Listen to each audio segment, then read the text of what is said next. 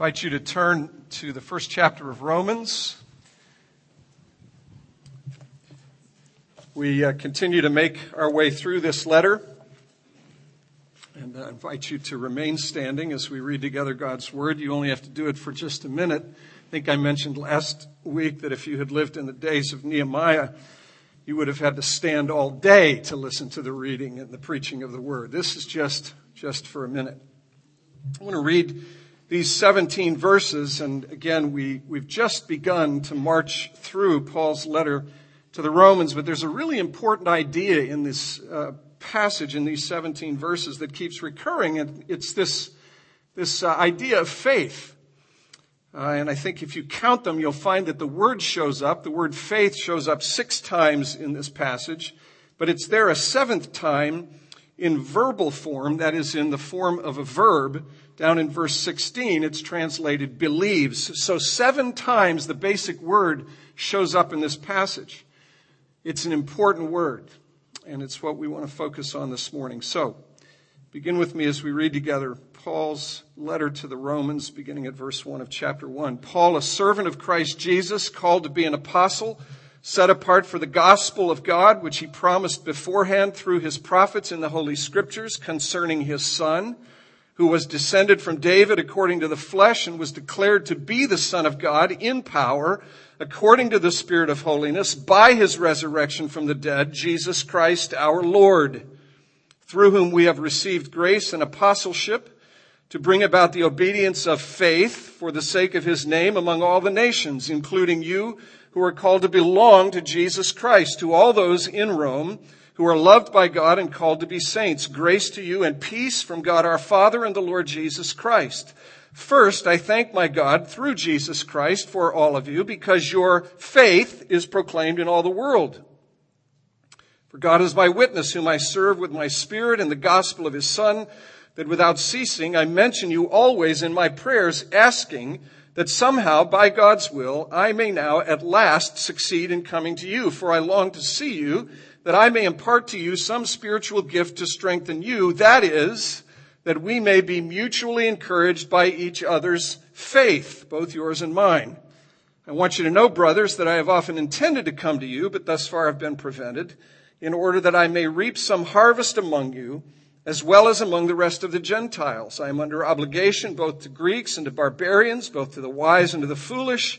So I am eager to preach the gospel to you also who are in Rome. For I am not ashamed of the gospel, for it is the power of God for salvation to everyone who believes, to everyone who has faith, to the Jew first and also to the Greek. For in it the righteousness of God is revealed from faith for faith, as it is written, the righteous shall live by faith. Let's pray together. Lord, again, we thank you for your word. We thank you that you haven't left us alone in the midst of this world, walking around in darkness, left to our own resources, but you've spoken. You've spoken in language that we can understand, and supremely you have spoken in your Son, the Lord Jesus Christ, whom people saw and touched and handled and embraced.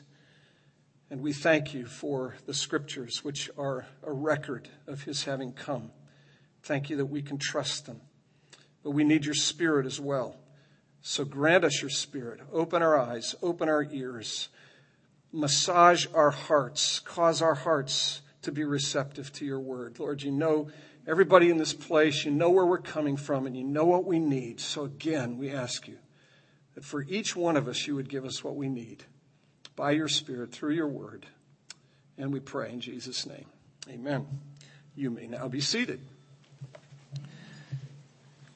I mentioned that this word that is translated faith appears 6 times in its nominal form, that is, as a noun in these 17 verses. It appears 1 time in its verbal form, that is, as a verb in these 17 verses. Anytime somebody says something 7 times in the space of 17 verses, you kind of get the idea that he cares about what he's talking about. Here's another thing for you to know. This is just the tip of the iceberg with respect to this word faith.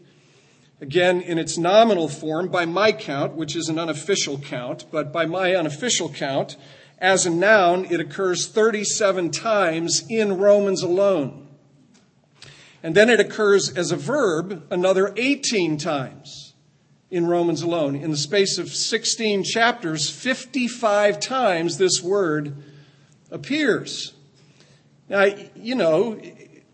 talk to a University of Florida person about football, and you're probably going to hit something that they sort of care about, and they'll probably talk about the Gators and Tim Tebow and how the University of Florida is ranked number 1 in the preseason polls and got more first-place votes than any other college football team in the history of the rankings, since the rankings. If they talk a lot about that, what does that tell you? It tells you they care. Paul talks a lot about faith because it matters to him. And we're going to see more of this next week. See, this is the way I can kind of reel you in who are here for the first time to come back again next week, maybe to hear more next week, because he's going to talk a lot about this in verses 16 and 17, which are sort of the transitional verses for this letter from introductory things to the body of the letter. And they also serve as sort of the theme verses for this book. Point is, faith is a big deal to the Apostle Paul. Faith is a big deal to the New Testament.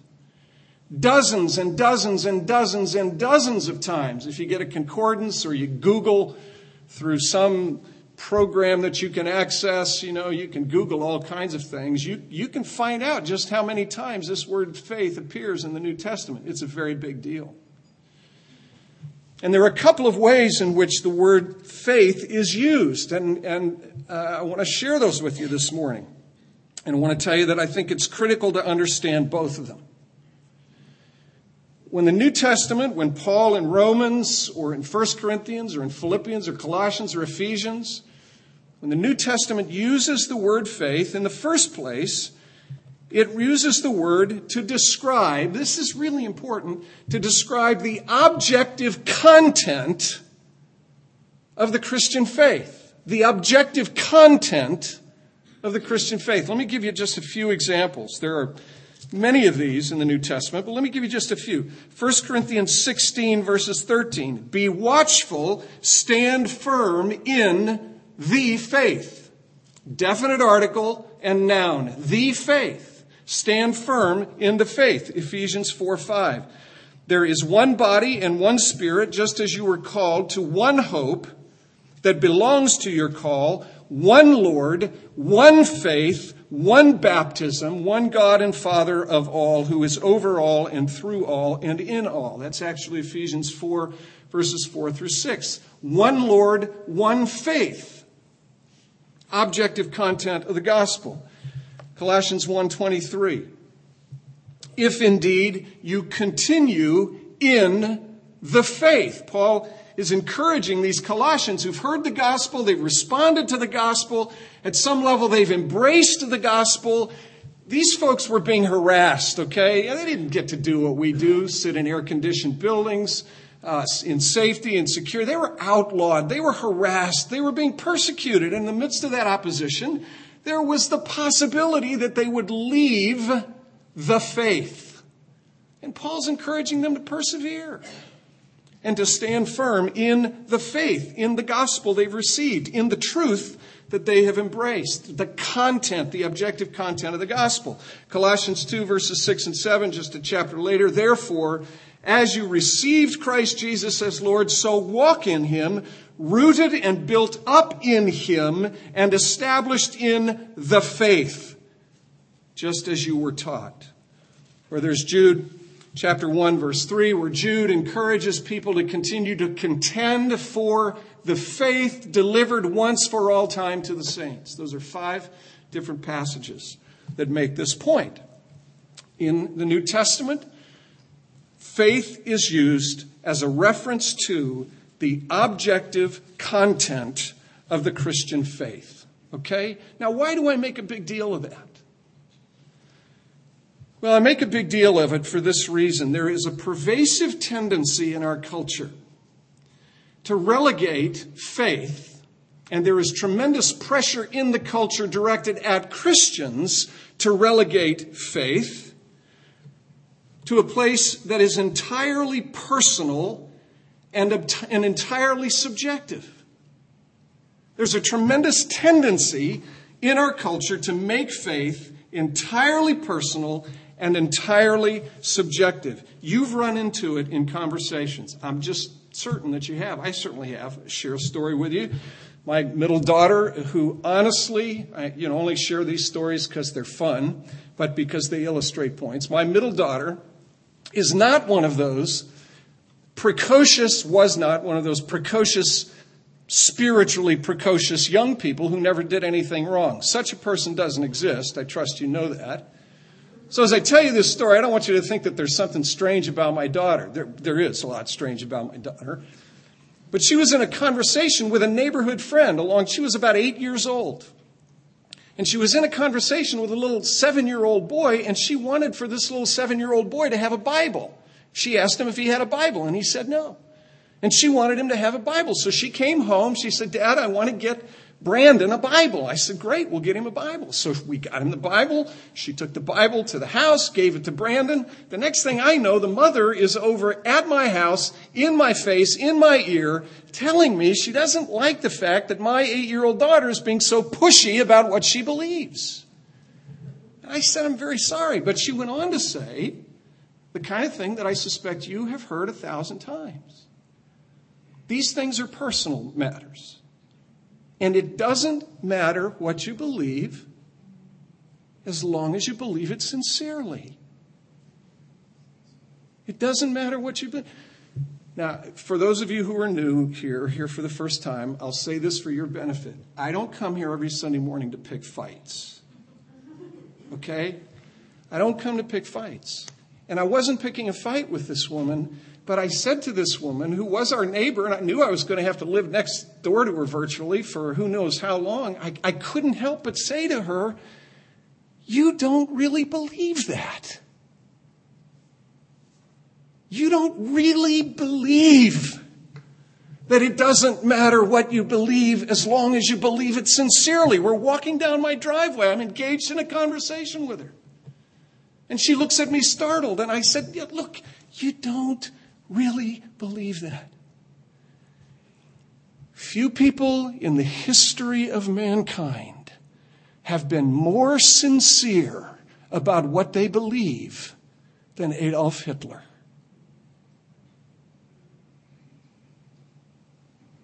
And in your heart of hearts, you know that there is a truth. I didn't go the whole, the full Monty with her, but let me do it with you.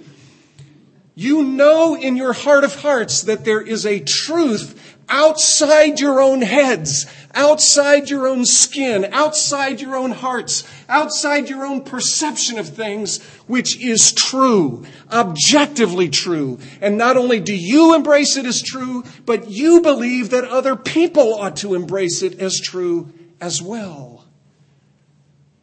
The idea that it doesn't matter what you believe as long as you believe it sincerely can't hold up. It won't hold up. Even the person who is an advocate of that position is trying to persuade you that it really does matter what you believe and that you should believe that it doesn't matter what you believe as long as you believe it sincerely. Are you following me? I'm confused too. But somewhere in there,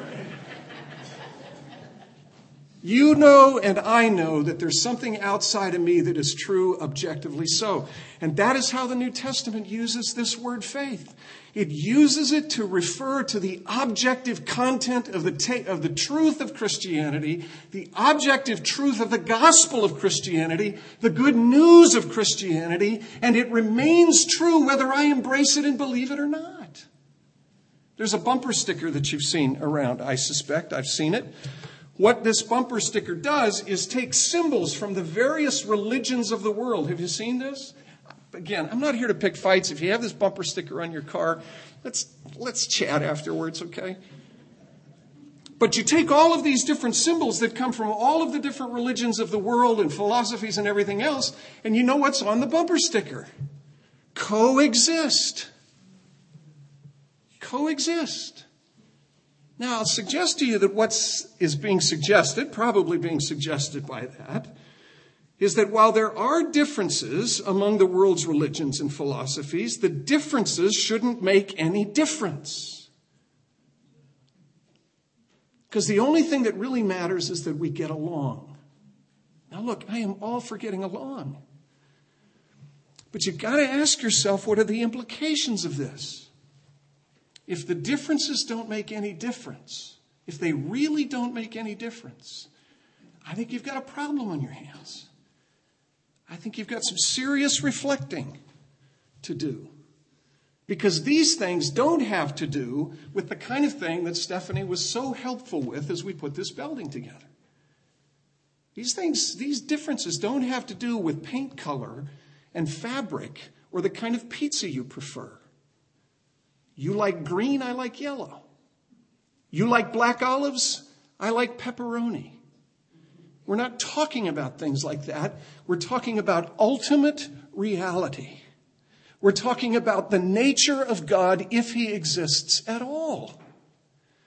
And it simply cannot be the case that the differences don't matter. Either God is, meaning coextensive with everything that exists, meaning the chairs that you sit on are God, the hamburger that you eat later today is God, the fertilizer that you put on your flowers is God. That's pantheism. That is a worldview. That is a conviction about the nature of God. Either God is coextensive with everything, or there are many gods. That's the view of many of the Eastern religions. They are polytheistic. There are many gods, and those gods are vying for your allegiance and your attention. And if you do enough of the right things, and if you slay enough of the right beasts, and if you provide enough of the right offerings, then you'll placate one of those gods, and that God will befriend you. That's a possibility. You understand that Christianity teaches something wildly different. Wildly different. That there is one God.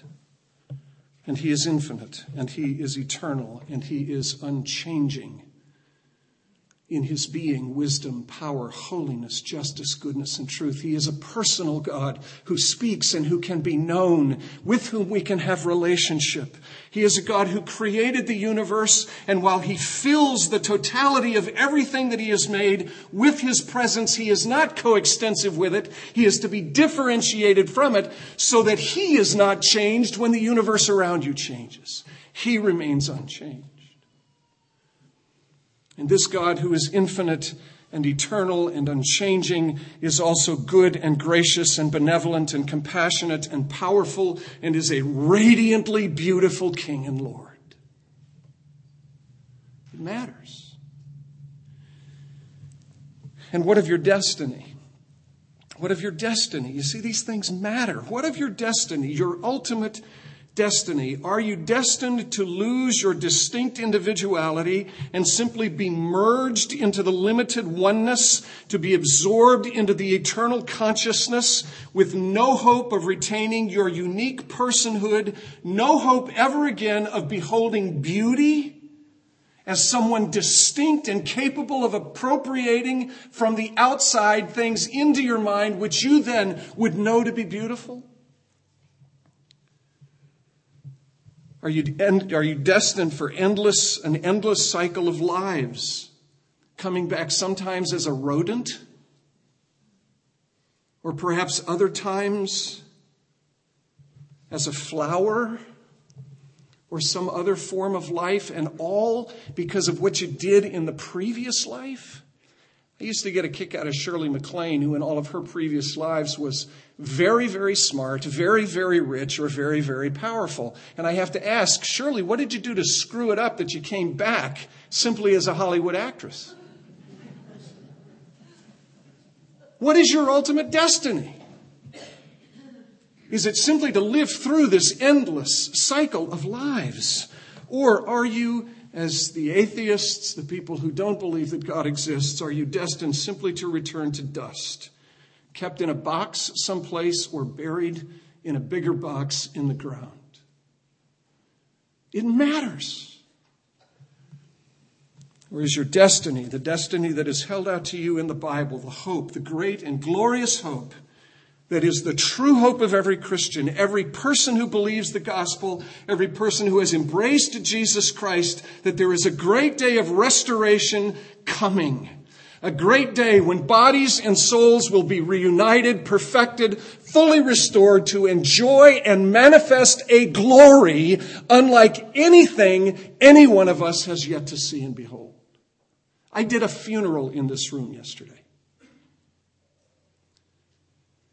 I did a funeral for a 35-year-old mother of 2 children who died suddenly of a brain aneurysm. I said this to these people. They showed images, pictures of Shannon on a screen here. I said to them, my hope is that these are not the last images that you will see of your beloved daughter. There is a day coming when Jesus Christ, the ruling and reigning King, will appear. And when he appears, graves will be opened and bodies will be restored. And bodies will be restored to souls. And people will be perfected in glorious righteousness to enjoy Christ, to enjoy a new heaven and a new earth. Yes, real sand on real beaches. Real waters lapping on shores. Real dancing, real singing, real joy, and without sorrow. No taste of grief, no tears. That's what I said to this family. That day is coming. My dear friends, it matters. It matters what you believe. And sincerity is not the test of what is true. What is the objective content of the gospel to which I'm referring? Paul summarizes it in verses 2 through 4 of this letter. This is one way of casting it. What is the objective content? Paul says he was set apart to be an apostle for the gospel of God, which was promised beforehand through the prophets in the Holy Scriptures concerning his Son, who was descended from David according to the flesh, declared to be the Son of God in power, according to the Spirit of holiness by his resurrection from the dead, Jesus Christ our Lord. There is so much packed into those 3 verses. It was promised. It was fulfilled. It was fulfilled in Jesus of Nazareth, who is the Christ, who is the King of glory, descended from David. Jesus Christ, who died, that's not said, but it's implicit in what Paul says about the resurrection. He died, he was raised from death to life. If he wasn't raised from death to life, there's no purpose for us to be here. But beyond being raised from death to life, he is now ascended to the right hand of the Father. That's not said explicitly, but it is implicit in this word, Lord. He is the Kyrios. He is the Lord of glory, ruling and reigning right now, upholding everything by the word of his power. That's Orthodox, historic Christianity, true outside my own head, remaining true, regardless of whether I embrace it or not, but which, when I embrace it, Paul says, it is the power of God for salvation, which we will look at in greater detail next week. So that's the first way that this is used. And the second, very simply, this term faith is used to describe the subjective and personal act of the will by which I entrust myself to the truth of the gospel. Let me say it again. The word is used to describe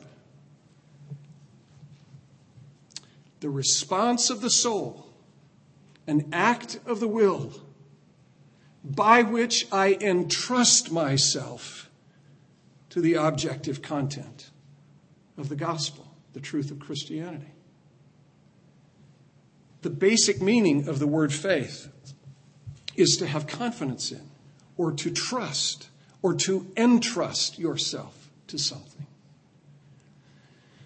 Now, that's a profoundly significant thing. It's a profoundly big thing. to say that your confidence, your trust is in the gospel and that you have entrusted yourself to the gospel, which is to say you have entrusted yourself to the person who is at the center of this gospel. It means in the New Testament that you have abandoned all other trusts. You have abandoned all other confidences and have entrusted yourself solely and completely to the person who is at the center of this objective content of the gospel, Jesus Christ. Now, theologians and exegetes and folks who reflect on these things have reflected on this over the course of the centuries, and they've wondered. They've tried to come up with images and pictures and terms to describe exactly the nature of this New Testament faith. And in the Middle Ages, Latin actually helped, and please bear with me because this is helpful. Latin actually helped the theologians to articulate the unique, distinctive features of New Testament faith. There were 3 words in the Latin that could be translated belief. The first of them, and they've all come over into the English language, interestingly enough. The first of them is the word notitia, which gives us our word notice. Okay? The second is the word assentia, which gives us our word assent. And the third is the word fiducia, which gives us our word fiduciary. If you have a fiduciary relationship with someone, you have a relationship of trust. Now, here's the difference. Let me illustrate it just a couple of ways, and then I'll be done. Let me illustrate it just a couple of ways. When you came into this room this morning, if I asked you the question, do you believe there are chairs in this room? You would have looked at me like I was nuts, right? What, are you a butterfly imagining you're a man, or a man imagining you're a butterfly? Of course there are chairs in this room. You would have walked into the room if I hadn't asked you the question. Without noticing, you would have at least noticed that the chairs were there. And probably without thinking, you sat in those chairs. And here's why you sat in those chairs. You sat in those chairs because your previous experience gave you confidence that chairs will hold you up if you put your weight on them. So it didn't even occur to you to do the second thing, which is assentia. That is to take careful observation of the properties of the chair. I mean, there are good chairs and there are bad chairs. You trusted that these were good chairs. You noticed that they were there. You didn't take time to examine them, to consider the properties of them. You did the third thing without even thinking about it. You fiduciaed these chairs. You trusted these chairs. You sat in these chairs. You put the full weight of your body into these chairs. That's New Testament faith. It's not just noticing something. It's not just assenting to its properties, examining it. It's going beyond it. You see, you can believe at one level if I ask you if there are chairs.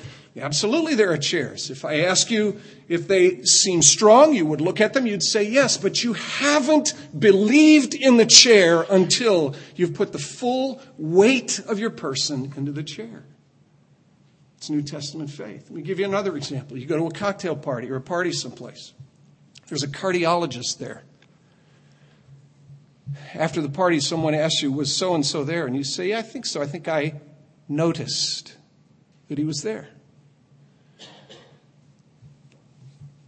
But then you're asked another question. Well, what do you know about him?